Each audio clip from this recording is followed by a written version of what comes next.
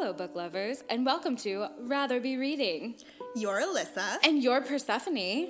Join us as we talk about our most recent reads and all things bookish. Here is the next chapter. Okay, hello. Hello. Good morning. Well, good night for me. yeah, night shift. I still get so confused with night shift. I'll be giving report to the oncoming nurse in the morning, and I'll be like, last night. Well, actually, not last night. The night before, and like, I'm like, okay, wait, but last night was actually like last night for you. You slept. I did not, so it doesn't feel like last night. Clarification is so hard. I'm like, well, okay. I bet, honestly. That sounds so, like, disorienting. It really is. Yeah. But Liz and I are virtual this week because if you're not in the Pacific Northwest, we are having our annual snow panic. I feel like so true. Portland's so bad with snow, and fair enough. Awesome. Like, as someone who comes from somewhere with snow, Portland in the snow is a shit show. Like, it's bad. It gets gnarly. They don't maintain the roads, so it's just like you can't get anywhere. So yeah, that's the thing though. Like, and you're so right. Like, it is an annual snow panic because we never learn. I know. Every year we're like, oh my God, it's a crisis. Nobody ever figures it out. No. So then the next year it's like we rinse and repeat. And it's the same thing where everything shuts down at the slightest little dusting of snow. And like, it's like 22-ish, 20-ish degrees. It's been in the teens. So it's like, it is cold. But also, like, we are princesses compared to, like, what you were saying about Montana. Well, but the thing is Montana... Okay, so it's like negative 36 degrees in Montana. And Rusty and I are going back. We're flying back today. So I'm, like, really not looking forward to the temperature. But, okay, I'm going to be fair to Portland. Like, the infrastructure here is not set up for it. Like, there are... Looking at, like, PGE, like, electric... Oh, my God, I can't talk. Electricity is out in, like, 146,000 people's... Like, that's people are out of power right now. So it's like, that doesn't happen in Montana. Like, very, very, like, and actually never in Montana during the winter do I remember power going out. Like, we're just prepared for it. Yeah. It doesn't happen. Beautiful. Yeah. So to be fair to Portland, like, the infrastructure is just not there for it. It's wild because it's like, how much like redo work would we have to do? Yeah, I don't know. You know what I don't know. It's always so banana. And then the bridges here. Oof, they get so hairy. I think part of it, honestly, is the ice that we get here because it gets cold and we're not prepped for cold and we're very moist here. There are so many trees down around here. And I think the trees in Montana are just hardier because they deal with this for 8 months of the year, you know? So I think I wonder if it's the fallen trees that make most of the power go out. Like, honestly, I don't know. Probably though. That makes a lot of sense because, that makes a ton of sense. I saw a picture, and again, I guess for non-Pacific Northwesters, this is going to be stupid, but I saw that fallen tree on Belmont. Yeah. Oh man, that's a big tree. Massive tree. Yeah, totally collapsed across the road, and it looks like it didn't take out any houses or anything from what I saw, but it was a massive tree completely blocking and that's a busy area. It's a busy street. So I think you're so right. Like, it is that, like, special sauce of not having good infrastructure, our trees not being, like, our trees not being hardy. I think it's a whole mishmash, totally. And climate change, always. Yeah. So. Oh, yeah. 100%. Yeah. So, long story long, we're virtual. Long story long, we virtual. So, how are you? Good. I'm excited to hear your updates. I asked Persephone about her reading journal and she wouldn't tell me because she wanted to tell us here in this space. So It's honestly a very minor update, but it was like a right. pain in the ass for me. So at the start, well, I guess at the end of last year, not even the start of this year, but I got my reading journal already. Like I did all my art, got all of my like spreads ready that I wanted to do for the year, whole shebang. And then Yeah. I've been watching a lot of YouTube video, like booktubers, which is another one of my updates. So we'll get there next. But okay, I've been seeing a lot of booktubers using Archer and Olive notebooks. Do you know Archer and Olive? No. They make paper goods, so like journals and calendars, and they have like some pens and stuff like that. But love. their journals are so pretty. They're pretty basic, pretty simple, but it's just really pretty, and it's got like a hardcover. And the ones I've been using are the Leuchtturm ones, and I've been using the soft cover ones. And so I like impulse bought an Archer and Olive journal that's super cute. It has a little like golden cat on the cover, and it's super cute. And so I'm like, okay. So I'm like, I spent all this time getting this ready, and I'm like, honestly, do I cut and paste? Like, do I just cut out my pages and paste them? I think I'm going to for all of the pages that I like, because there's a lot of my pages that I like. They're totally fine. There's some in here that I'm like, ooh, that doesn't look very good. Like, for example, I misspelled demographics. I don't know if you can see it. But yeah. So I'm like, that page I could probably redo. Totally. When does your Archer and Olive one get here? I don't know, which I'm also annoyed because I'm like, okay, do I keep writing my reviews for my books and this? How long do I let this go? I should look at the. You know what would solve this is if I looked at the shipping updates. But I love that that's like not been a concern until now. Like I feel like when I order something online, I'm such a privileged piece of shit. I'm like, I want it yesterday. Like I feel like when I order something online, I'm like, yes, this should be on my doorstep. It's Amazon spoiled us. Now when anything comes not Amazon and I'm like, 7 days shipping? What is this, the dark ages? For sure. I feel bullshit about it. I need to like do some like gut checks and like value checks internally. But yeah, I ordered a package like 2 weeks ago, and I'm like, where is it? I know. Well, 2 weeks. Okay, 2 weeks is a long time. Yeah, but it's also shipping from the UK. Okay. So all right, Liz, calm down over there. I know. I'm like, Alyssa, get over it. Get over yourself. Get over it. Just knock that shit off. Yep. But I'm excited for you. I think it's nice to have like a little cut and paste situation too, because it's kind of like scrapbooky, collagey, and it's like a second chance. Yeah, exactly. And then I was actually looking at your old journal. I've been just getting a whole bunch of journal info. So I was looking at your journal that you started last year, and I want to do more kind of like cut and paste scrapbooking, because I saw that you did like a lot of that, and it's so fucking cute. So I'm like, okay.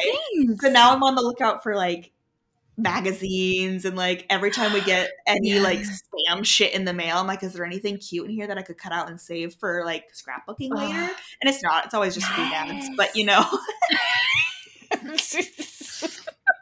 whatever. Yes. Oh my god, I feel the same way, because like I've been doing a lot of, well, you know what, honestly, okay, sidebar, so sorry, but next time you come over, you should take some of like the kids books I have and like fuck yeah. Yes. It sounds awful to have like a book lover podcast and I'm like, cut that shit up. Cut the book up. Cut up the books. But yeah, I've loved them for collaging and stuff. It's been so fun. But yeah, I love that. And it's hard because like the other day I was even looking for some magazines at the store that I could cut up and collage. And literally, dude, magazines are so fucking expensive. I Yes. literally bought one not realizing. Okay, so I bought two. I bought one because I was like, this would be perfect. It's like a Barbie one. So I was like, oh, there's so much deep diving I can do in collage Mm-hmm. about beauty standards and Mm-hmm. hating ourselves. So It's good. beautiful, wholesome activity. And so I got one, and then the cashier lady was like, oh, there's like another one that's about the entire history of Barbie. Like, that one would be really cool. So I was like, fuck yeah, I'll get both. Dude, they were each $14. Yeah. $14 for a Yeah. magazine. Right. I I am not know. okay. I know. It's What is crazy. this? It's I, crazy. And they I wonder why like no one buys magazines anymore. Like yes, I yes, can Google all the drama that's in a magazine, you know? totally. And be inundated with an onslaught of juicy goss. Like, Mm-hmm. it's yes, 100%. I know there are some magazines where I'm like, oh, this would be so good for my well-being because it's like the Breathe magazine and like Flow and like all these creative but like nice holistic wellness magazines that I'm like, oh, beautiful. They're like $20. Like, Yeah. You're like, it's it ain't painful. holistic for my pocketbook. Jesus. I know, yeah. But yeah, that's so exciting though. Are you a big like collager, drawer, doodler? Like, I'm No, excited I to. don't really collage at all. So I'm feeling very inspired. So I'm looking Mm, forward to branching into something new. yeah. Um, and I do like doodling. Doodling's been Uh-huh. fun for me in the past, so I'm hoping to So incorporate some good. of that more. Basically, just get a little bit more artistic with my journal, Uh-huh. but I want to make sure that I don't make it work because if I'm like, oh, for each book Yes. that I read and review, I need to do a drawing, then it's become work and I'm going to be skipping things and then Yes. it's like not going to be fun anymore. And my journal's Yes. always been like pretty simplistic because of that. Mm-hmm. So I want to make sure that I'm allowing myself to do that or Uh-huh. to if I'm feeling inspired to do more. I don't want to make it like a requirement. So I'm excited to dabble. I'm gonna I dabble. love I love that. I love Yeah. that like you're giving yourself permission to do both, just depending on Hmm. how you're feeling. I think Hmm. that's like so beautiful. Yeah. Thank you. Inspiring. Thank Yeah. you. Yeah. Um, and then so Yeah. that kind of leads into one of my other updates. I have been binging BookTube lately. Oh. Specifically one booktuber that Uh-huh. actually Sarah from Oswego Girl that we both listen I used to work with, she Mhm. mentioned it to me because she texted me and saying that she was going to do a readathon and I was like, oh, what's the readathon? And she's like, oh, Uh-huh. it's a readathon that Book Roast the booktuber is called Book Roast that Book Yeah. Roast does.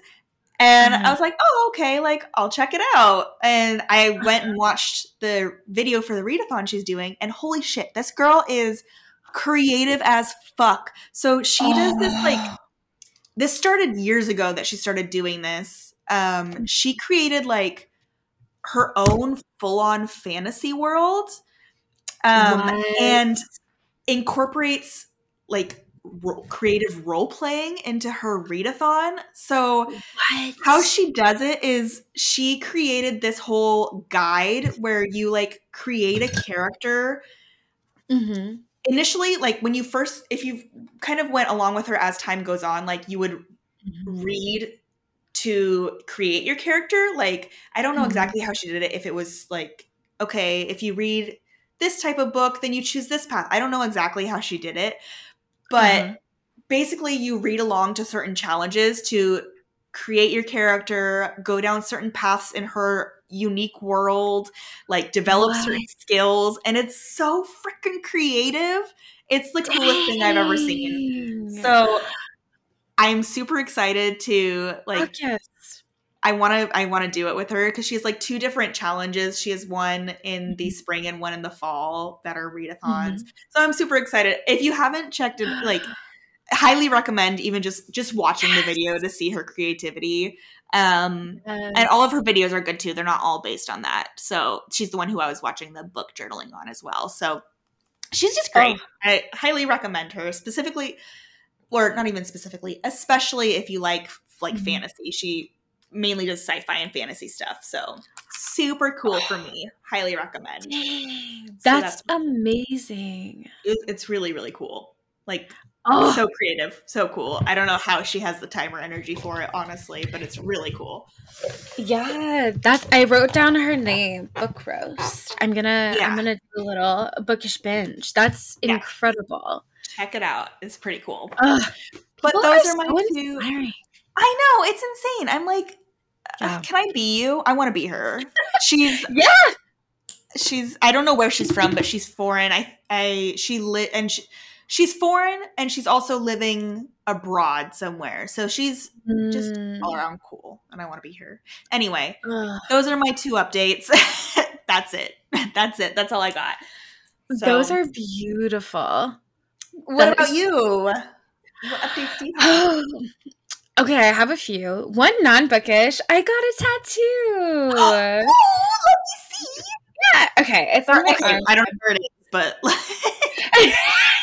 it's like on a boob or something. Yeah. Look at it. Oh my gosh, it's so cute. That's so cute. Okay, describe it for our listeners. Okay, so it's a little bear with a crown sitting at a dinner table eating with a bunny. And they're just like chatting and enjoying each other's company, and it's so precious. It's a super cute, like cartoony style too. It's really cute. Yeah, it definitely reminds me of like storybook, like child's storybook. And I'm really excited because I had followed the artist for a long, long time, like years. And I was finally able, because like he'll open his books on a monthly basis at a certain time, which is kind of nice because you know like when it'll open. But every time I miss it because like they fill up in like minutes. And so I finally was able to get in, and I'm so excited. And I have been kind of like messaging with him a little bit to have a like more put on. So that like I think I'm gonna have like a little bit of a sticker pack style sleeve by him. So it's been super fun. He's just a delightful human being. He's so kind and so talented, and just like again, love people's creativity. So inspiring. So yeah. Was the piece that you got, was that something that he had already designed, or was that something that you asked for? Yeah, so he only does flash, but I think that he does kind of like a little bit of a mixture. Like if there's something that you want to have a little bit tailored, like I think he's happy to do that. But for the most part, it's like you pick day of. Like you go in and he has a book. It's so fun. And you like flip through and you decide like what you want and you just like do it to it. Yeah, so it's not really something I had done before. I haven't picked like day of, but I am so excited about it. And I'm excited because when I get kind of more filled in, I think it's going to be all the little things that like my little bear and little bunny are like chatting about. So it's going to be like a little conversation. I'm excited. Thanks. I love that. Cute. Thanks. I love the concept too, because I feel like that takes away, because I feel like a lot of people don't get tattoos because they're like, it has to be so meaningful. And I think that's such bullshit. Like, I hate when people like, what does your tattoo mean? I'm like, nothing. I just like it, okay? Right. Why does it have to mean anything? Why can't it just be? Like, it's just my fun art on my body, okay? That's all it is. I like it. Totally. I like it. No, I feel the same exact way. Like, and I was telling Kyle this too. Because my mom asked me, she's like, oh, what does it mean? And and I was like, I just liked it. Yeah. But yeah, I think like I was telling Kyle, you know, if I am in my 70s or 80s or whatever the fuck, I'm like super fucking old, and I'm regretting my tattoos, like if that is my concern at that age, then I will genuinely feel like I have failed myself. Right? If that's I care about at that Yeah, age. honestly. So yeah, I'm like, it's fine. It'll be fine. Everything's fine. Oh yeah. So Absolutely. I love it. Yeah, but yeah, so cute. I love it. I love his style. I'll have to like send you his profile. Please do. So cute.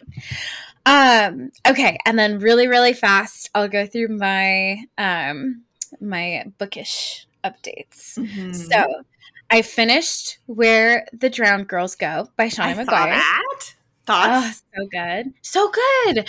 So good. You know, Shauna McGuire is like just so talented. She was just in Portland a while ago, but I didn't go because I had a cold and I didn't want to like, you know. But I just I just am so in awe with her. Like I've been so inspired by her and just the way that she like builds characters and like really maintains that like childlike wonder, but also like packs in so many deep things that like children into adulthood like wrestle with. So I just this is just another glittering example of that. She's just brilliant. I love her. Nice. And then I finished Thorn Hedge by T. Kingfisher. Oh yeah, I wanted to know your thoughts. Yeah, it was pretty good. I think I gave it like a 4 out of 5. Yeah. So I liked it. I thought it was really good. It also had a lot of really like punchy stuff and some cool kind of like atmospheric stuff. So I really liked that. I think that I did myself a disservice by having read it really close to when I finished Malice because they're both kind of like Sleeping Beauty retellings in a way. Gotcha. So I think I did myself, I didn't do myself any favors there because I was kind of comparing them.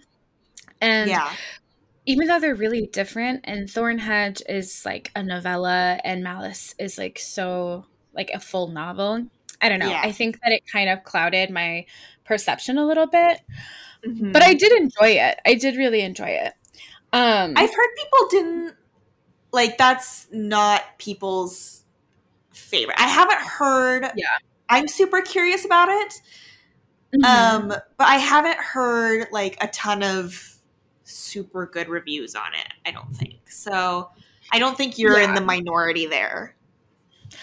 Yeah, I found myself comparing it both to Malice, which is not fair because it's a different author entirely, but to Malice and to Wizard's Guide to Defensive Baking, which was so good and creative. And this one, I think there were a lot of parts about the main character totaling that I really loved, but I feel like it didn't quite get to the very, very like heart of the issue. Like I think at the end of the day it boils down to her needing to like forgive herself and her needing to be less hard on herself and like, but I think I had a hard time reckoning with like what does this mean, because there's like discussions of beauty and like what it means to be beautiful, but there's also discussions of like relationship and connectedness and what it means to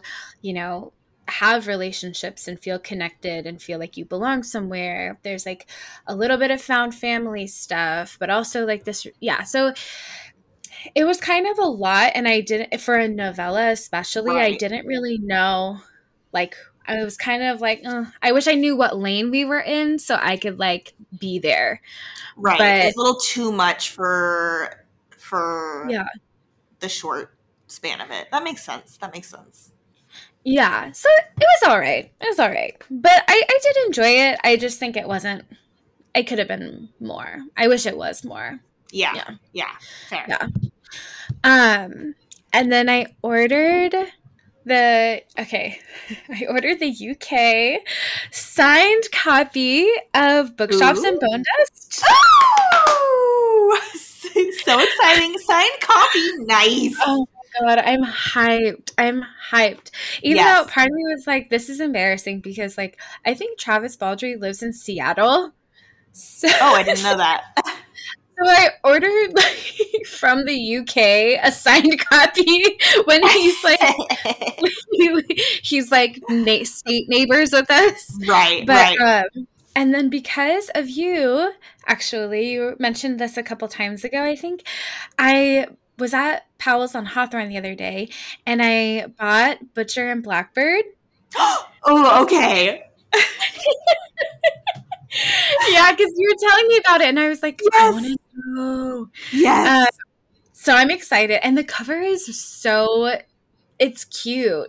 It's Like, I so think cute. it's dark, but it's so cute. Yeah. It's so cute for such like a dark romance, I think. So I'm like I'm when you read it, I just want to know everything. You'll have to tell me everything. Yes. I'm so excited. Do you plan on reading it this year?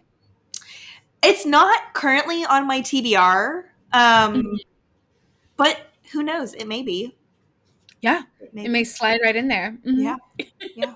I've heard a lot of people say that once they read it, like it stays on their mind for like a long time. So I'm like, Yeah. okay, that's a good review. Like good in a good way? Yeah, right, exactly. I think so. I think so. Yes. Oh, I love that. Yeah, I'm really excited. Nice. And then last two things really fast. I learned that the author of one of the books I read and like loved is the same author who wrote did you ever read or see the movie The Fifth Wave? Yes. Oh, yes. Yeah. Rick Um, Yancey? yeah. Yes! I didn't even realize that he wrote this book I love called The Monstrumologist. Oh, really? I don't think I've heard of that one. But The Fifth Wave is really popular. Yes. Yeah, I asked Dryden about it and I asked Kyle about it. And with both of them, I'm like, you'll never believe this. And they're like, I don't know what the fifth wave is. And I'm like, Losers. okay. I know. I was going for maximum impact here. Mm-hmm. But the monstrumologist is like, I think it's like a middle grade YA, but it's pretty gruesome. I don't know. But it's really, really good. And I've only read the first book. I think there are 4. But it's about this guy who is, I think he's in a coma. It's been a minute. I think he's in a coma or he's really old and has just passed away. But there's like a detective or a journalist or someone going to like learn more about his life, and I think he was like requested to go to like the home of this old man. Anyways, he finds journals from this old man that were his when he was a kid. And he was an adopted, because he was orphaned because his parents had passed away in a fire, but so he was adopted by a monstrumologist and was kind of acting as like the apprentice to the monstrumologist. So Cute. there are like a lot of really like there's this really creepy, gross monster, and he's like terrorizing the village, as it were. So it's like it was a really good book. I loved it. But yeah, Rick Yancey. I had no idea. No, So I didn't know he wrote anything other than The Fifth Wave, so that's cool. Nice. yeah. Fun connection. And then yeah, super fun. Super, super fun. And then the last thing. I've been working on my book journals. Yay! So I decided to go a more structured route. Yeah. And so I did a little bit of like collage. Like there's like a little tiny bit. Thanks. But we kind of swapped. I decided to go for kind of the more like straightforward, like simple. Yeah. Yeah. Still very cute though. All the colored pens and the big old printout of the book. I love it. Oh, thank you. Yeah, I just realized like because for me I was like, oh, I can't do this. This is not sustainable. For like all the ones where I was like, I need to collage every page. Yes. It was just like a lot. So I was like, I want to be consistent and I want to see it through. And also I decided to do a little mini one too. Oh my God, it's so cute. Thanks. It's like just a tiny, tiny one. And I did little tabs for the month. Oh my God, it's precious. Thank you. So I like just printed a bunch of different like book covers that I need to glue there, but Yeah. I thought I would do a tiny one and see like if I liked one more than the other, and yeah, come up with a system. Love So, it. thank you. Adorable. Thank you. Here's So to book journal that is year. it. Woohoo! Yes. Woohoo. Okay. I think that's it. All right. You're first, I think yeah? I think I'm first this week. I'm Woo-hoo. so Okay. excited. Me too. So this week I read The Bone Orchard, which our Oh my lovely God. Alyssa got for Oh me my, for Christmas this year, which I was oh super my excited about because, like I told you when you gave it to me, I have been looking at this at Powell's like every time God. I went in, like every single time, Yes. because the cover is just so intriguingly beautiful.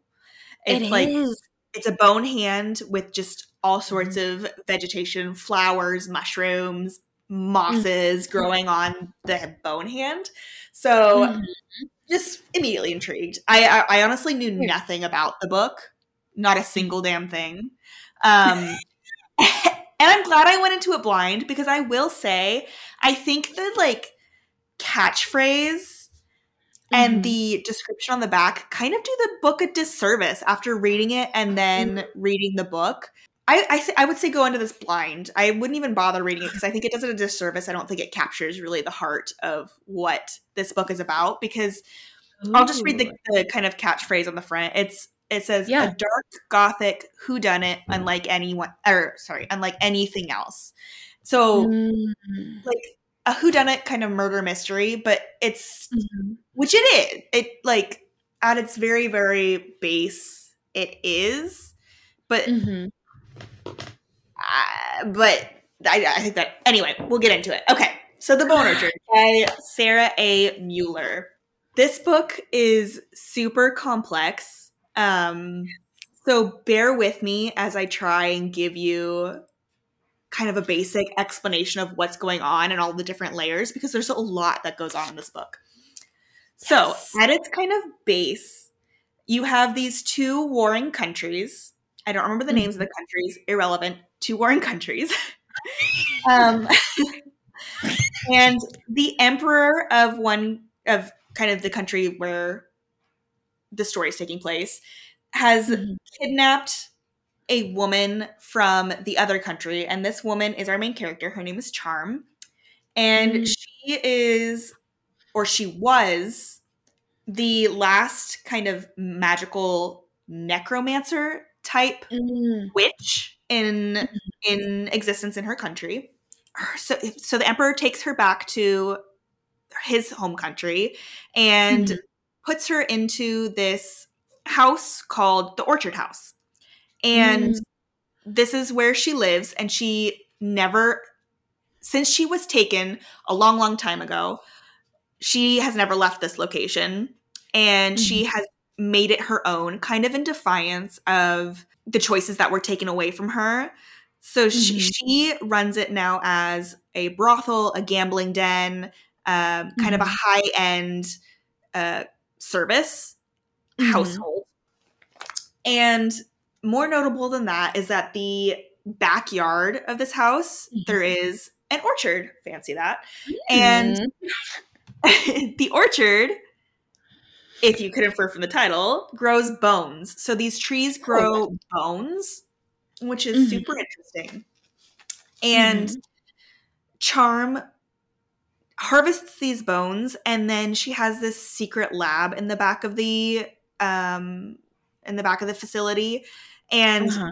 here's where you kind of have to bear with me here for a little bit. So this in this secret lab, she Mhm. brings forth another part of herself called the lady. And Mhm. the lady is super knowledgeable in, she's a scientist, so she's super knowledgeable in science, in growth, in like lab work. And Mm. she uses these bones to grow in these vats of a special sort of liquid called empathy liquid or empathy Mhm. fluid. She grows bodies off of these bones, and it's basically Mhm. clones of Charm. And Weird. yes, and since they're kind of lab grown, they do have slight imperfections, but Mhm. into these clones, the lady puts parts of herself that she no longer wants to feel. So it's kind of like, it took me a while to figure this out.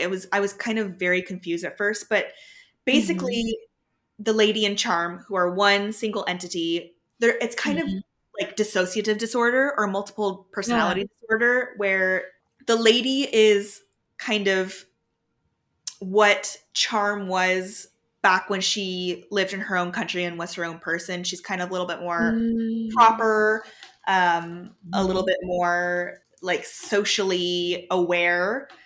And then Charm is kind of what they have had to become, coming to this new country and facing all sorts of traumas in doing so, and basically becoming captive. So they've kind of dissociated a split personality within that single body. And then furthermore, they dissociate some of their own properties into these cloned like creatures.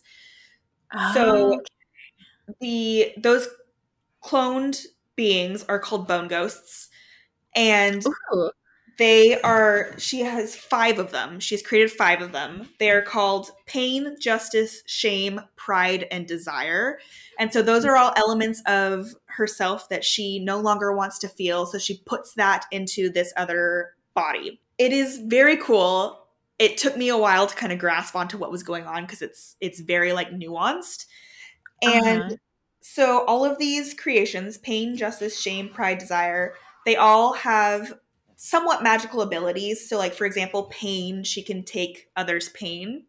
And so those 5 work in this brothel with Charm as the, what's it called? What's kind of like the, like a pin? Like headmistress?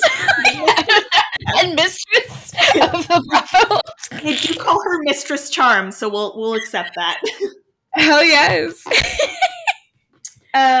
So, like I said, this facility is kind of for the upper class of society, and all 5 of those bone ghosts are the kind of selling points. And it's not all sex. Like, they do massages, they do like service. Pain, the bone ghost named Pain is reserved primarily for a certain clientele called the fire drinkers, which are basically like the peacekeepers of the society, except for Charm. Charm does not offer her services in the facility. She is reserved by the Emperor, and so she's basically the Emperor's whore. She sees him only on Tuesdays. He comes to see her, which leads us to kind of the opening of the story. So it opens up on a Tuesday, and Charm is kind of prepping herself, waiting for the Emperor to come see her.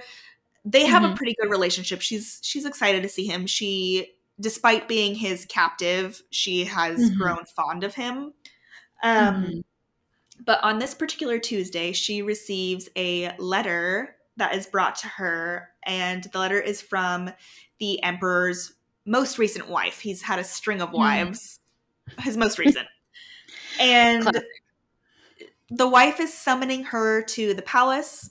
Charm is concerned, but also very anxious because she, like I said, she has never left the orchard.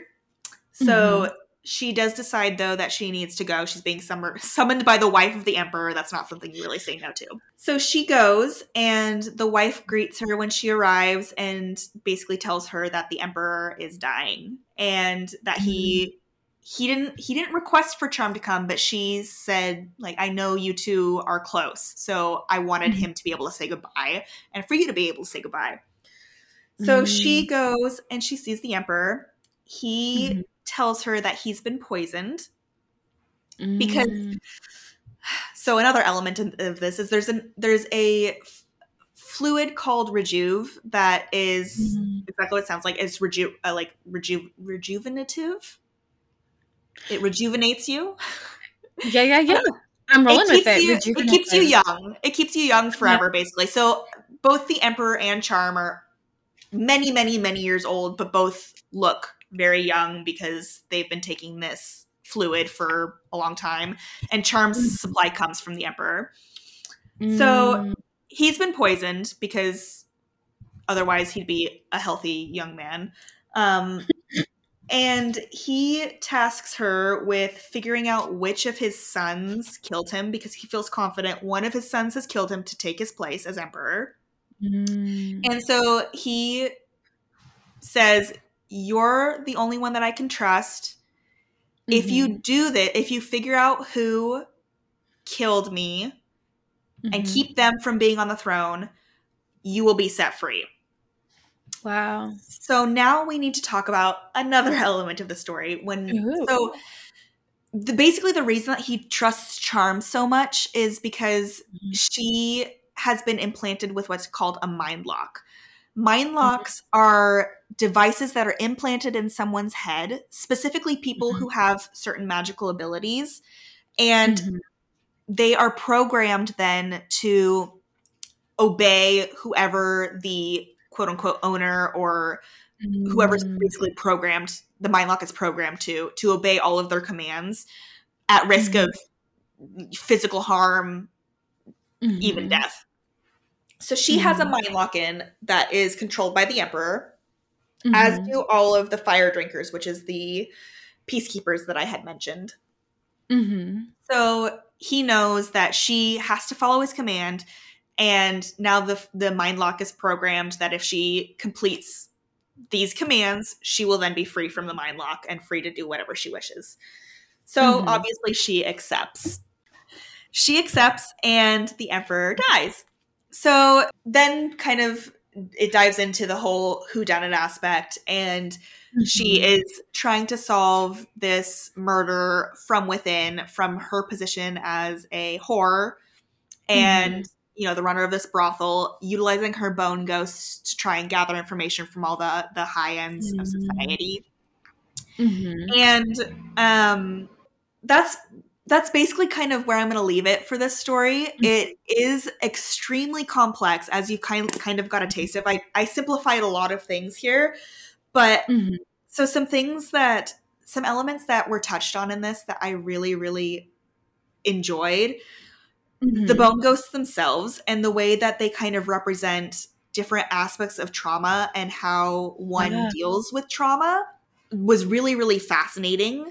And it also raised the question of like, what makes a real person? Like, what makes an entity? It almost kind of reminded me of like some of the AI questions that have been like asked in sci-fi for a really long time. Like, when does AI become like its own, like almost alive or real, and the same kind of question. These bone ghosts, they're lab grown.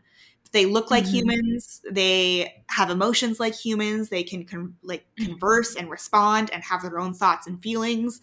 And so are they real? Are they not? Are they their own people? Are they just a part of like a piece of Charm? Are they a piece of the lady? Like where is that line? And I thought that was extremely fascinating. And it also kind of deals with like a sense of self for them. Like what, like, do they have a sense of self? Do they like, so basically what worth do they have? Are they just whores in a brothel? I think it was really tastefully done and really thought provoking. So I really enjoyed that. And then on that same note, there are whores in a brothel. So it also dealt a lot with obviously sex workers and what their value was. There are, fair warning, there are a lot of, this is a very dark novel. It basically touches on every trigger warning. There's abuse, there's torture, there's sexual assault, there's pedophilia, there's suicidal ideation. It touches on a lot of dark topics, but I think it did it. I think it did it in such a way that it was really reflective on what that all means in society and what that does to people and what kind of trauma and what kind of impact that has. That I thought that was really well done, and I thought it was. I was reading, so I went on Reddit to kind of look at what people thought of this book as I was kind of prepping, and a lot of people touched on that even for someone who has triggers, like, and has prior traumas similar to the ones that are depicted in this book, that it didn't re-traumatize them, but rather made them feel kind of seen. So I think that's really like a really profound like recommendation for this book. So love that. Totally. This book also some other elements that I really liked. There is like a small romance that I thought was really sweet. There's a lot of like complex political atmosphere and like social drama, which is fun too, because you're like in the high end of society, but in like a whorehouse. So it was a lot of fun. Yes. And I thought the writing style in this book was also really gorgeous. I think Sara Mueller is a really good writer. And I honestly, now I'm looking at the beginning of the book to see if she's written anything else. Is this her debut novel? I was just wondering that too. I think it might be her debut novel. I'm gonna do a quick Goodreads. She's got it looks like all of her other stuff is just like short stories and anthologies. Okay. So this is her first like solo novel. So I think she did a wonderful job. I think her writing was really good and really sophisticated. And just really beautiful as well. Some of the like atmospheric descriptions were spot on. Really, really good. Yes. So overall, I gave this. Okay, so this is one of those books that initially when I right when I finished it, I was like 4 out of 5, I think. But the more I've sat with it and thought about it, the more it's gone up in my esteem. Interesting. Because a lot of the book I was so confused, but once, because it does something that I really actually appreciated. It doesn't not even over explain. It kind of just drops you right into it where you don't really know anything and it just talks to you as if you do, which I actually really appreciated because I think sometimes the over explaining of things, or not even over explaining, but just like the basic explanations can sometimes feel clunky and not flowy. So I actually really appreciated that it didn't like, okay, this is what this means and this is how it all fits in. But that did have consequences where I was kind of like, wait, what? Like at the start of the book, Charm goes into her laboratory and then she's just like, and then I let the lady take over. And I was like, wait, what? Who's the lady? Wait, where's the lady coming from? I don't understand. And you have to kind of slowly piece that together. But I after, now that it's all kind of come together, I almost want to do a reread sometime in the near future, knowing what I know now, so I can go and kind of pick up on all the details that I may have missed while I was trying to just understand what was going on. So initially a 4 out of 5, and I think it's kind of slowly creeping up to where it's now at like a 4.25 out of 5, maybe even a 4.5 out of 5, just because I think that the nuance in this book was just so superb.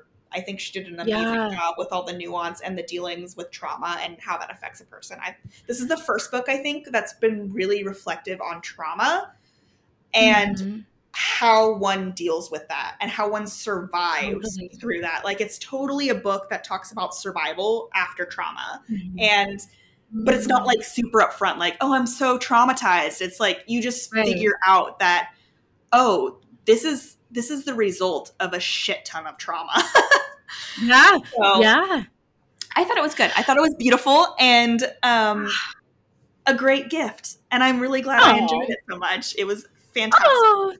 Really good. I'm so glad. Yeah, it's so interesting because I feel like you talk about it, even in just like your expressions and the way that you talk about it differently than some of your other 4 stars. Yeah. So I definitely see how it's kind of creeping up for you for sure.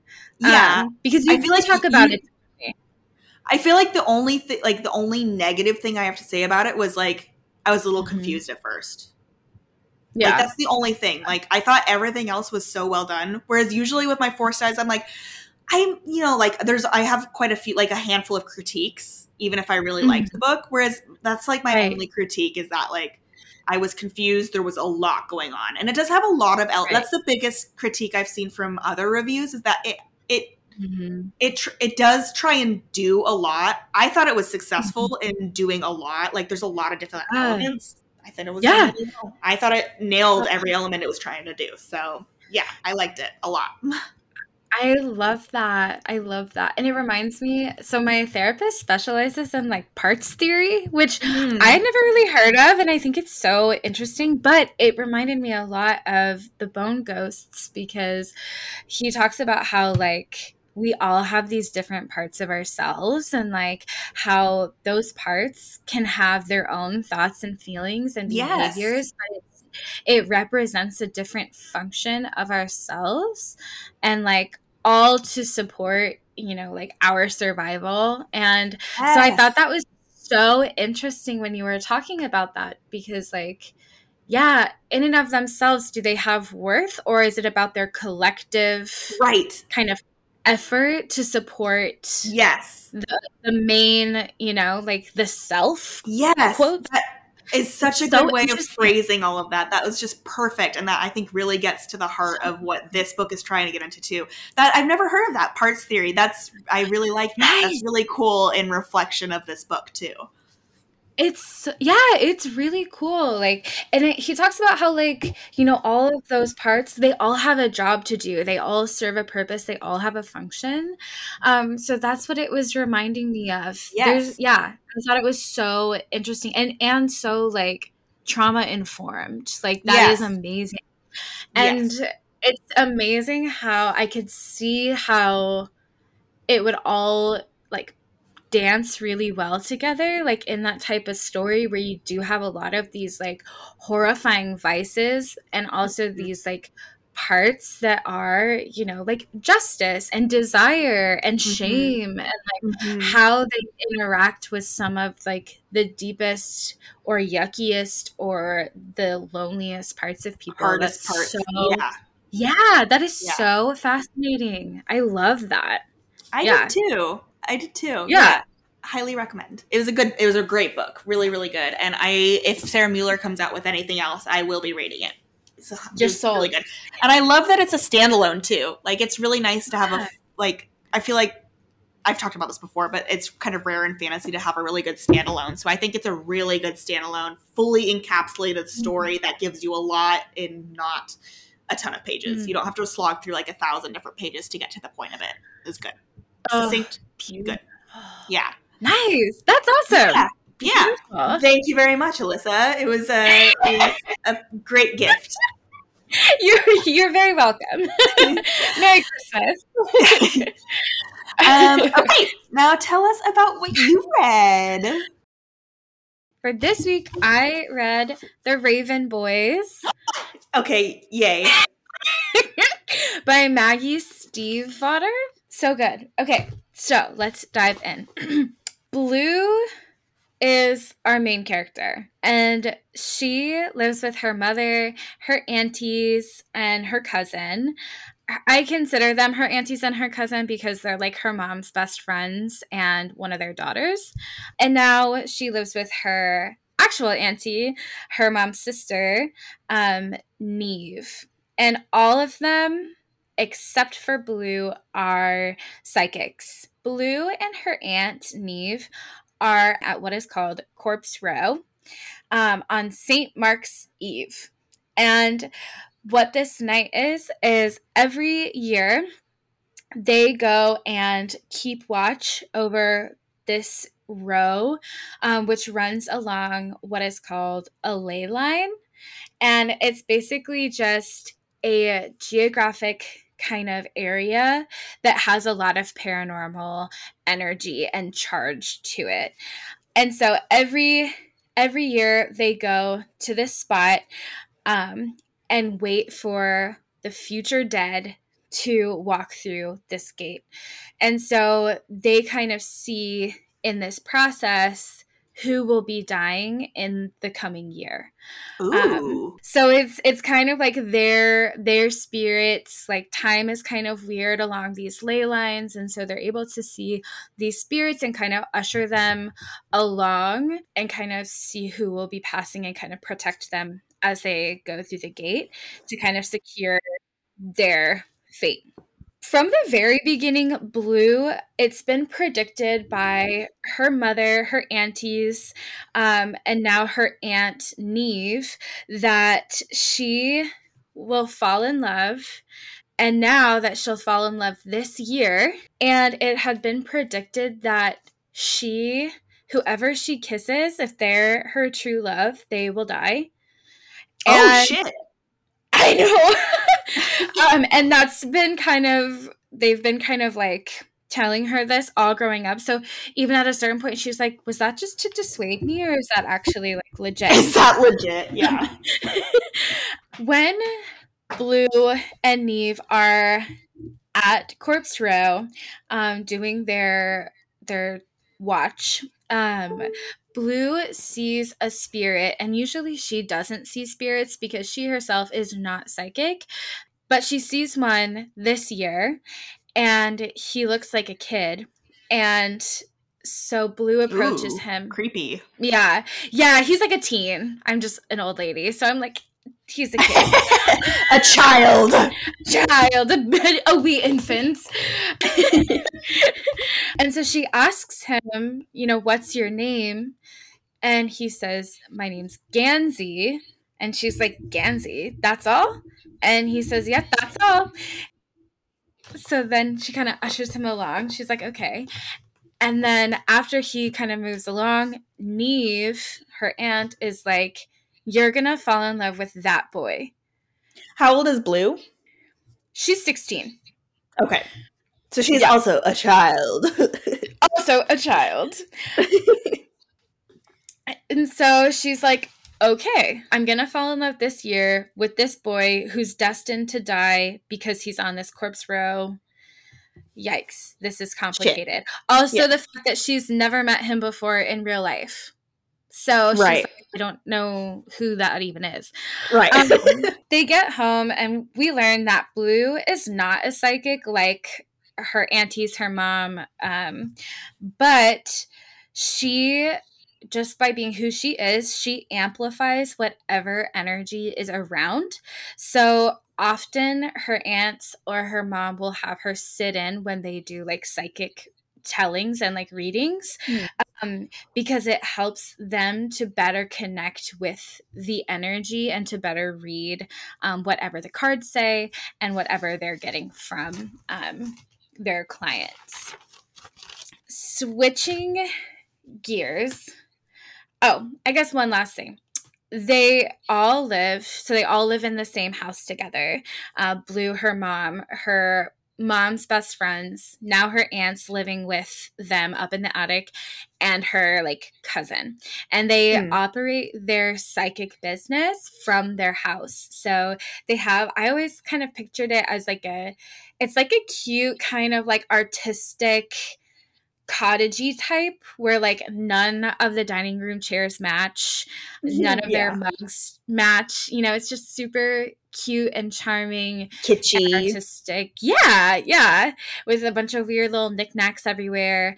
And then they have a special room where they do like the psychic readings and things, and they operate their business from there. Switching gears, we meet Gansey. He is very much alive. For now. For now. And Gansey is a raven boy.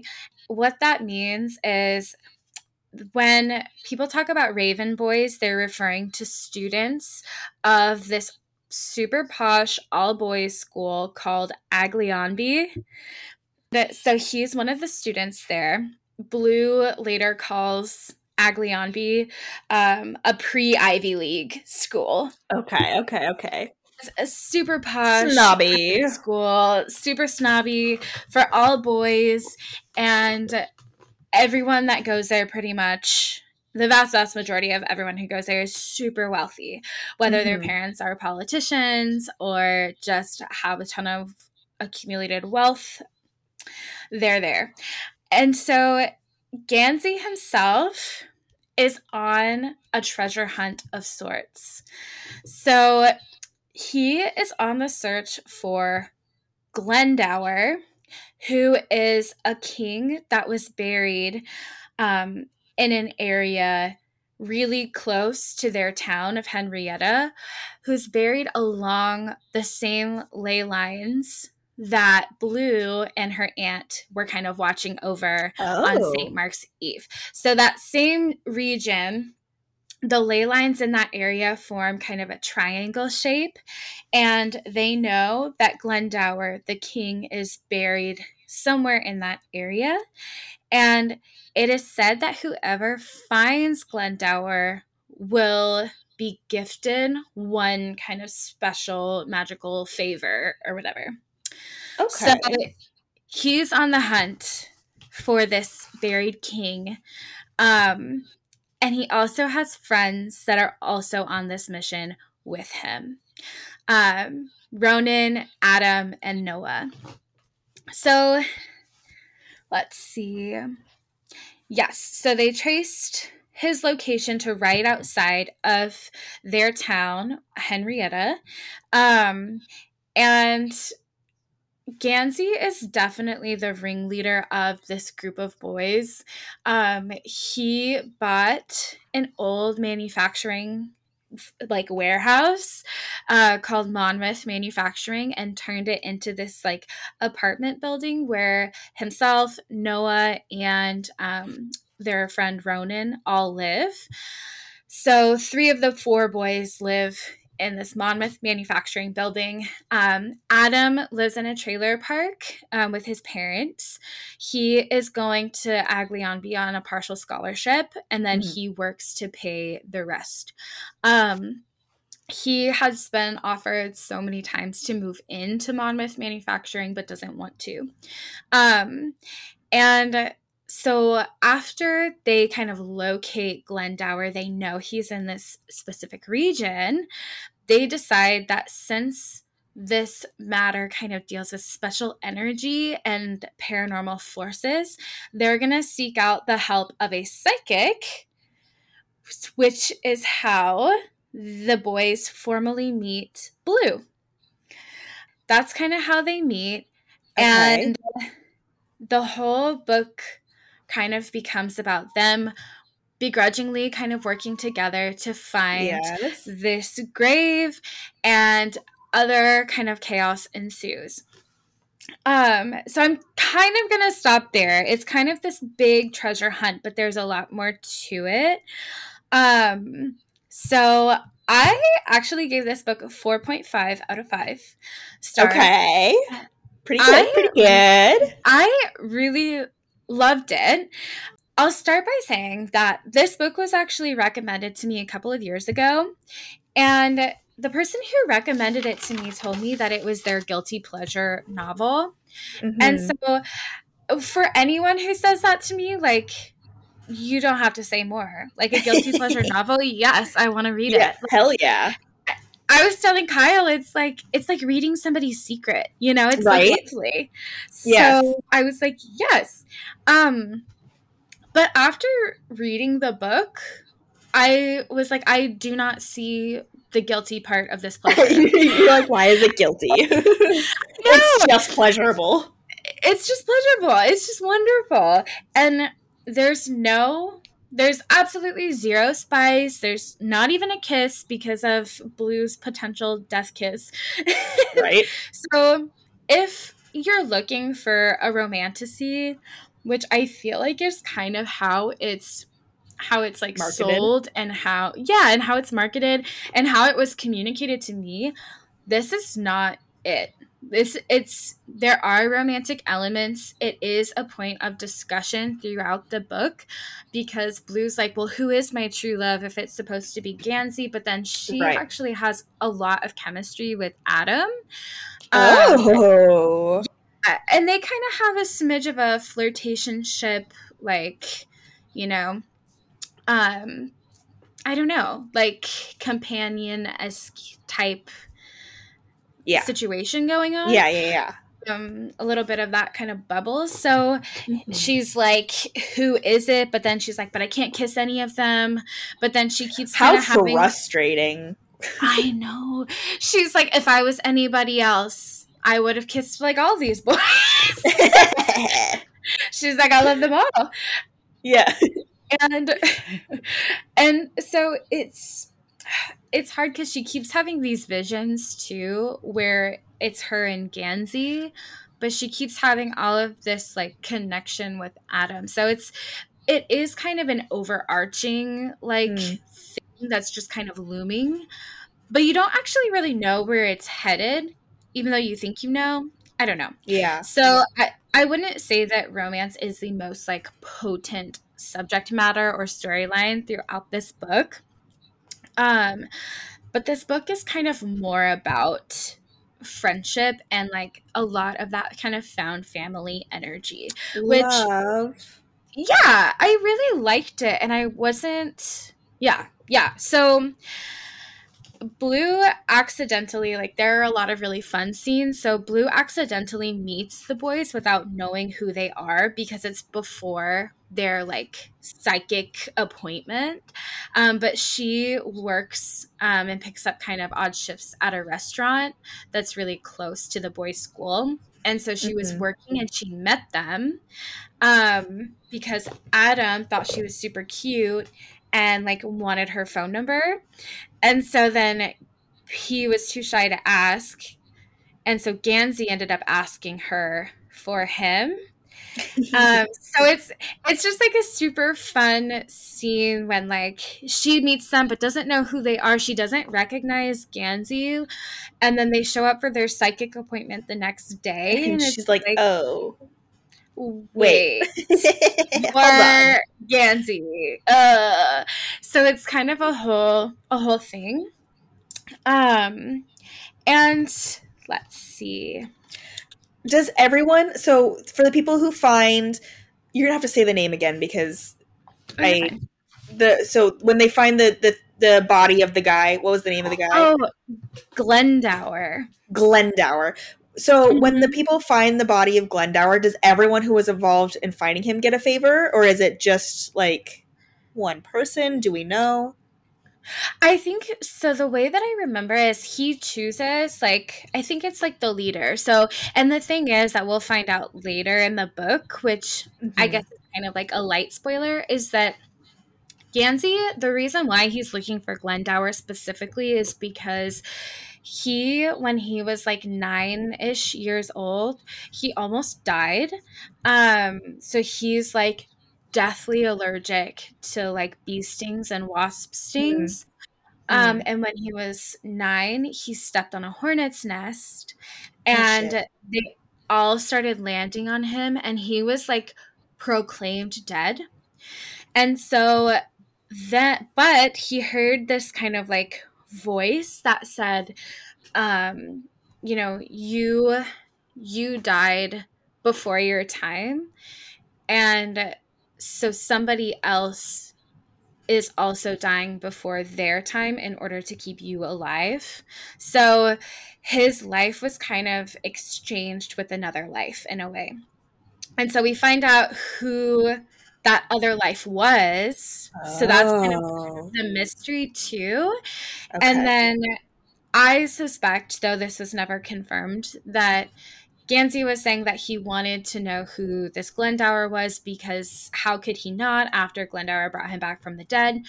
But my suspicion was that he wanted to find Glendower so that he could give his life back and let that other person Oh. who was killed kind of come back to life. So, Have their life back. Yeah. yeah, so that was kind of my thought, my theory, even though he never says it. But that's kind of what I was suspecting that Yeah. his Yeah. motivation Yeah. was. Yeah. Right. And then I know that so there is a favor involved, but then also there's like endless wealth. And so for Adam, who was kind of born and raised out of this trailer park. That was one of the things that Gansey was really wanting for Adam to be kind of the receiver of all of this extra wealth because Yeah. Adam won't let Gansey or Ronan take care of him financially. He's like, I don't want to be beholden to you and your money. So he's very much like, I'm gonna work for what I have, and Right. I'm not gonna get these like handouts. Right. Which is obviously not how Ronan and Gansey perceive it, but that's because they have all the money to give. Of So course. kind of different. But I thought that this book was a really good example in a lot of ways of setting up for the whole series, but also telling a full story, like what you were talking about. Yes. Yeah, because So important. it's so important. I do feel like there were a lot of things where I was like, oh, what about that? Oh, wait, what about that? Oh, I guess they'll be probably talked about in future books. But it still did come full circle with the story at hand. Uh, Yes. yeah, which was great. I will say a couple of the things felt a little bit rushed at the end, where I was like, wait, what? Huh? But I think that overall it was kind of a complete story, and we got closure in the ways that like we needed it and in the ways that mattered. Right. Um, and I think it was really interesting how, like Blue and Gansey are kind of fated according to all of these like premonitions, but they do their best to kind of stay away from each other. Like they really focus on building relationships and friendships with the other boys. And Blue and Adam have way more chemistry, so I'm curious how that would play out in future Yeah. books. Yeah. Yeah, it was really interesting. And then also, this book kind of surprised me because I was thinking that it was more of like that romantasy, but really I felt like each of these boys throughout the book became such distinct and lovely characters that like are just kind of nestled up in my heart now. Um Aww. all of them. Yeah. So Adam, like I had mentioned, goes to Aglion beyond a partial scholarship. He's not wealthy by any means. He has a horrible father who beats him and is just awful to him. So he comes Mm-hmm. to school or skips school because he has bruises on his face, Mm. or things like that. So it's so upsetting. Um, but he's so brave, he's so brilliant, hardworking, stubborn, and has really strong values. And his thing with, having extraordinarily wealthy friends is that he decides that, when he moves out, it's going to be because it's a place that he wants to live, not because it's a place that's being offered to him. It's not going to Mm-hmm. be his father's place, and it's not going to be Gansey's place. He's going to be his own person, making his own choices, and isn't going to be beholden to anyone because of money, whether it's his family that doesn't have money or his friend who has all the money. So Right. I thought his character was really beautiful, and I loved seeing how Blue, who also doesn't have a ton of money, she has a single mom who works really fucking hard and is a psychic running her own business. So they haven't always had a bunch of money. And I think seeing her connect with Adam because he's the only one in the whole group that isn't extraordinarily wealthy, it was really beautiful to see her, see him in that way and say, like, I don't care. Like, this isn't Yeah. something that I see when I see you. Like, Yeah. so I thought that was like a really beautiful component of their dynamic. Mm-hmm. And then there's Ronan, who's like super angsty and is kind of like violent and abrasive towards his brother. And Mm. like they get in like physical fights, and he's got like a neck tattoo. He's really lonely, and he's grieving the loss of his father, who was murdered outside their home.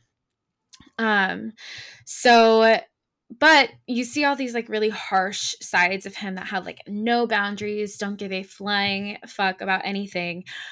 But then he adopts a bird that he finds Oh my god. and adores this bird with his entire being, is Oh, so gentle and so sweet with her, is always like feeding her and taking good care of her. He names her Chainsaw.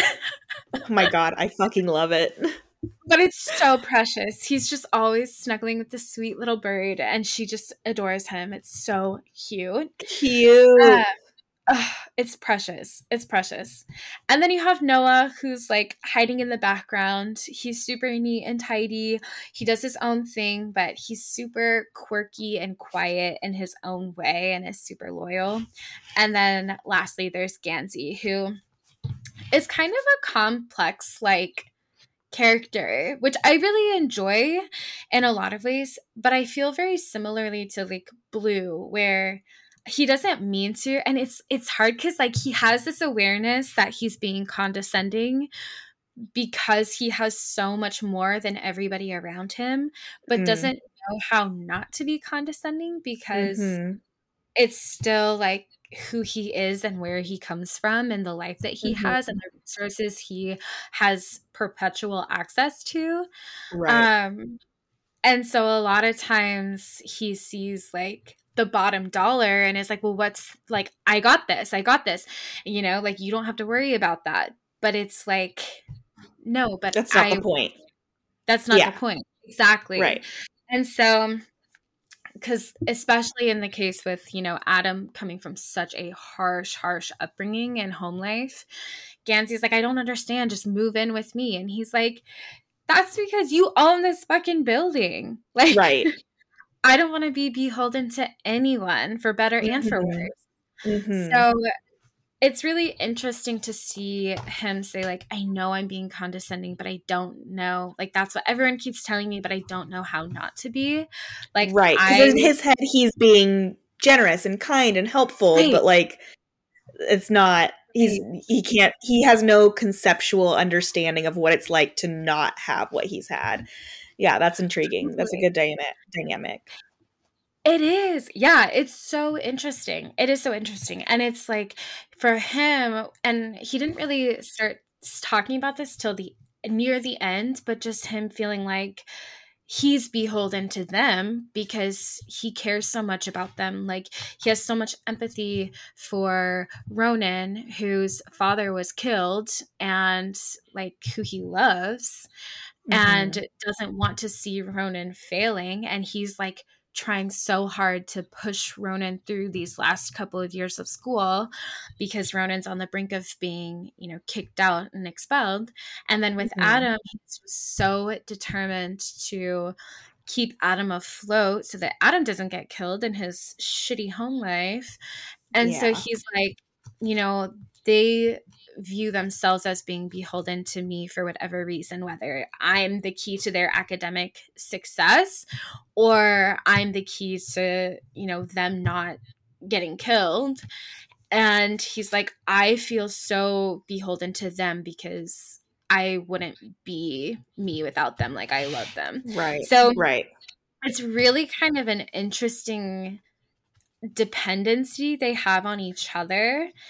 And well, because it sounds like he has like the monetary value, like he sees all the value that they bring to his life. So he's like, how do I even counterbalance? Like, how do I give, like, I have all the money, but like what they're giving me is so much more important. Like, how can I give back to them in a meaningful way, you know?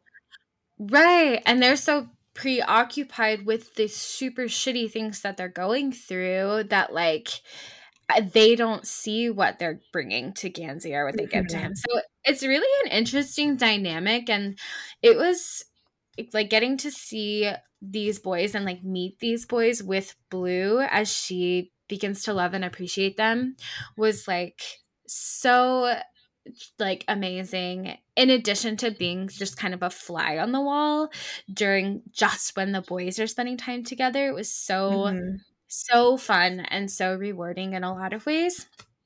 And there's so many fun elements. Yeah. It sounds like just hearing you talk about it, it does sound like you're a part of the friend group now almost. It sounds like you just like love them. And I feel like that's so hard for an author to do, especially with like so many main characters. Like that's 4 main characters that you're getting to know on such an in-depth level. And I feel like a lot of the times there's like you have your main character, Blue, and then you have like Right. the main boy and then like his sidekicks. But it doesn't sound like there's like a sidekick dynamic. It sounds like they're all such an integral piece to the story, and that they all have like so much to bring to the table that you just fall in love with all of them. Like, I love it. I think that sounds super super enjoyable to read about, because it's a group dynamic, which I feel like you don't get a lot, you know? Totally. I completely agree. Like, everyone has their own unique perspectives, and everyone has such a rich backstory that is so Yeah, they sound meaningful and so fleshed mysterious. out. Yeah. Yeah. It was, and I could be wrong, but judging by how this book ended and the title of the next book, I have a feeling that the next book is primarily about Ronan. So that's really interesting. Mhm. And just I think it really, you're so right. I think it really speaks to the author and how she fleshed out these characters, that she's like, no, all of these boys are worthy of their own story. Like, all of Yeah. these boys are just as deserving as the next, and like, they all deserve the spotlight in a lot of Mhm. ways. Like, Mhm. that was so, how beautiful to see like an author value all of her characters in that way. Like, oh, it Yeah. was so I good. love So that. good. Oh, me too. And so yeah, there were so many fun elements that kind of come with that. Like, the sleeping king with magical abilities is always like a fun thing. The ley lines that magically alter the forest, that was really cool. Like, time gets kind of weird along these ley lines, and so Mm. when the boys in blue are walking kind of along them, they're walking through different seasons in the forest. So they're Mm. walking through winter, and then they're walking through fall, and it's like they're walking through these different seasons because the time is moving so differently and kind of fluidly. Mhm. The ghosts, there are a lot of like, there are ghosts, so there's like a little bit of a ghost story situation going on. Nice. um there's just basic things like human greed and pride, um and like the psychic energy with like their cool and ominous kind of premonitions, and that kind of just like air of like mystery and intrigue was so Yeah. much fun. Like, when all the boys come in for their first psychic reading, one of them just looks at Ronan, and they're trying to figure out, if like they're legit psychics or if they're just like full of shit. And one of the psychics looks at Ronan and is like, your father was killed because of a secret, and you know what that secret is. And just like, he Mm. says it, and then he gets all pissed off and leaves. But they don't like they don't really expand on it. So it's Right. like all of these like things that are just so kind of mysterious, and are going to come back in a Oh, meaningful yeah. way. I love See, those are really good breadcrumbs, that where you know it's Yeah. gonna come back, but it's not like super leaving you hanging, where it's been like a main plot point the whole time along and then you don't get anything from it. I love that. Totally. Yeah, and that's what I said too. I was like, breadcrumbs galore. There Yes. were so many of that, like so much of that throughout, like Blue meeting Gansey, and then her working at the restaurant, and them coming in, and that who they are, and they're meeting and they don't know. It's so beautiful, and it's Yeah. just so scrumptious. So there were a couple of plot twists that were really great. The end of the book was an absolute cliffhanger. I'm not gonna say like what it is, but one of the characters starts, and this is like the last two sentences, and they're like, I guess now would be a good time to tell you, and then they drop a bomb, and this is Oh! literally the last sentence, and I literally looked at it and I was like, Like, I have to pick up the next book now. yes, I was like, excuse me, where was this 200 pages ago? So it was really good. And I think the only thing that I go back and forth, but I think the only thing that's like a major critique for me is the villain of the story. Like, I I liked liked the idea of the villain, and I liked who it was. So, and this is like pretty early on in the book too, because we get little snippets of their perspective. But the villain is an Aglion B teacher who teaches Latin, but he used to be an Aglion B student and was also on the hunt, similar to Gansey, was also on the hunt for ley lines. And he and his friend were seeking them out to find Glendower as well.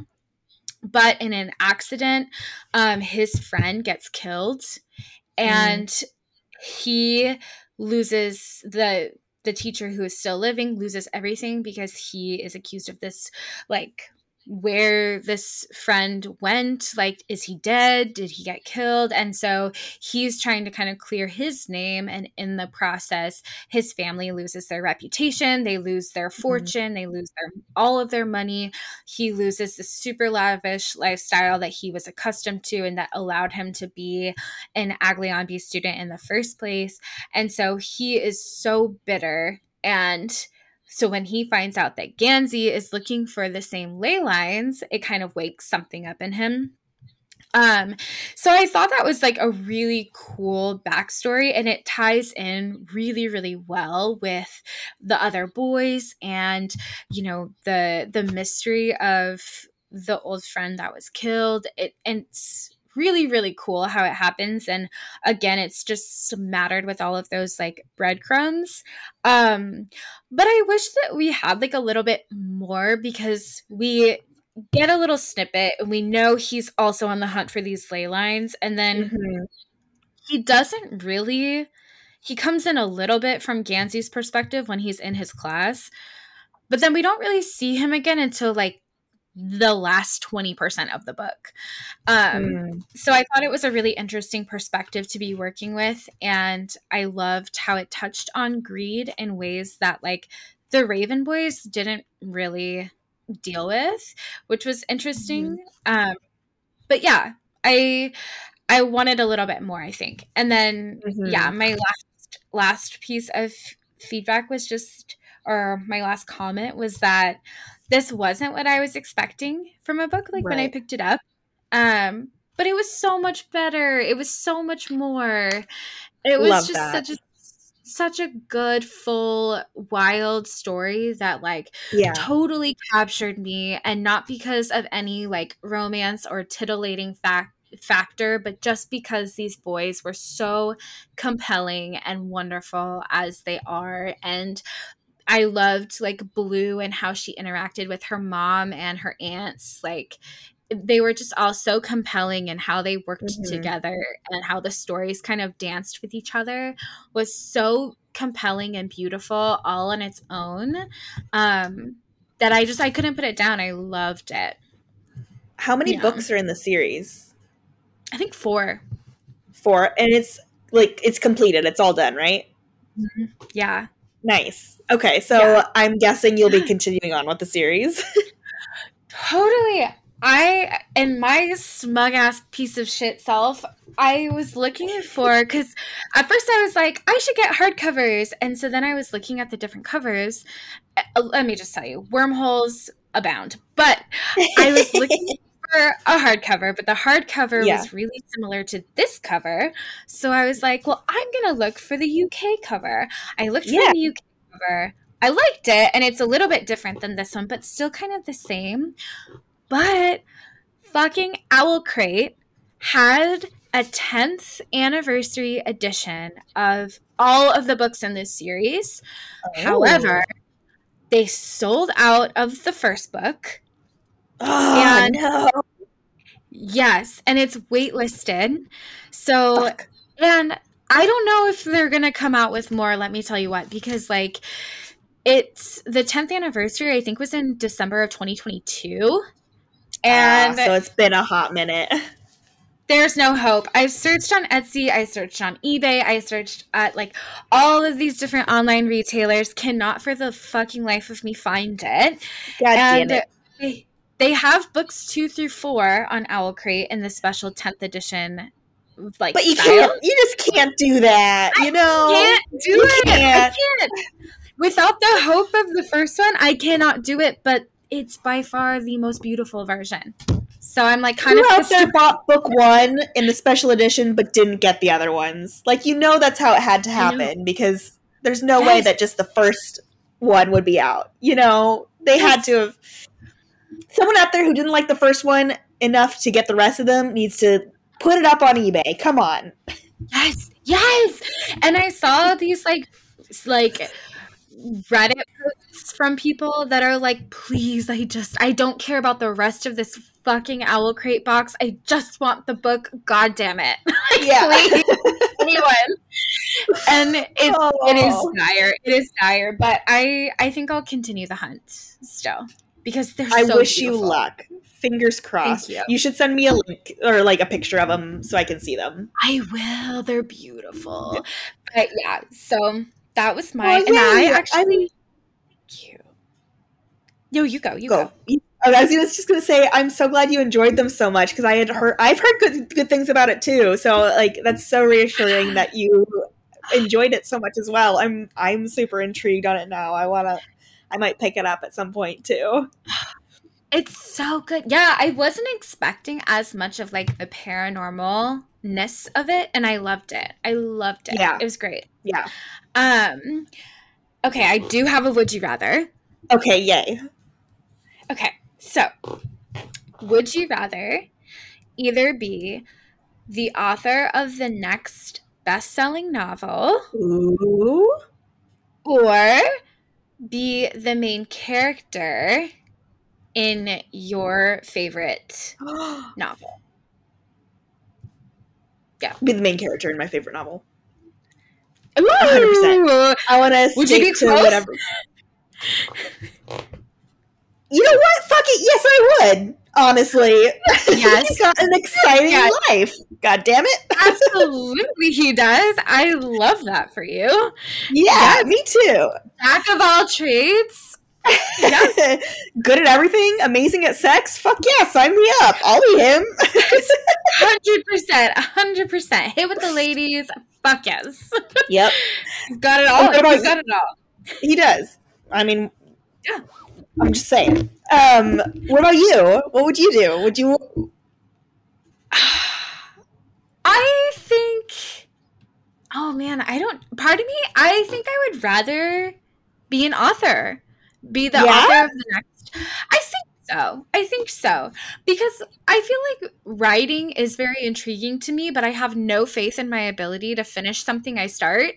So I think that if I had written a novel of any best-selling or not, if I finish that fucking thing, hell yeah.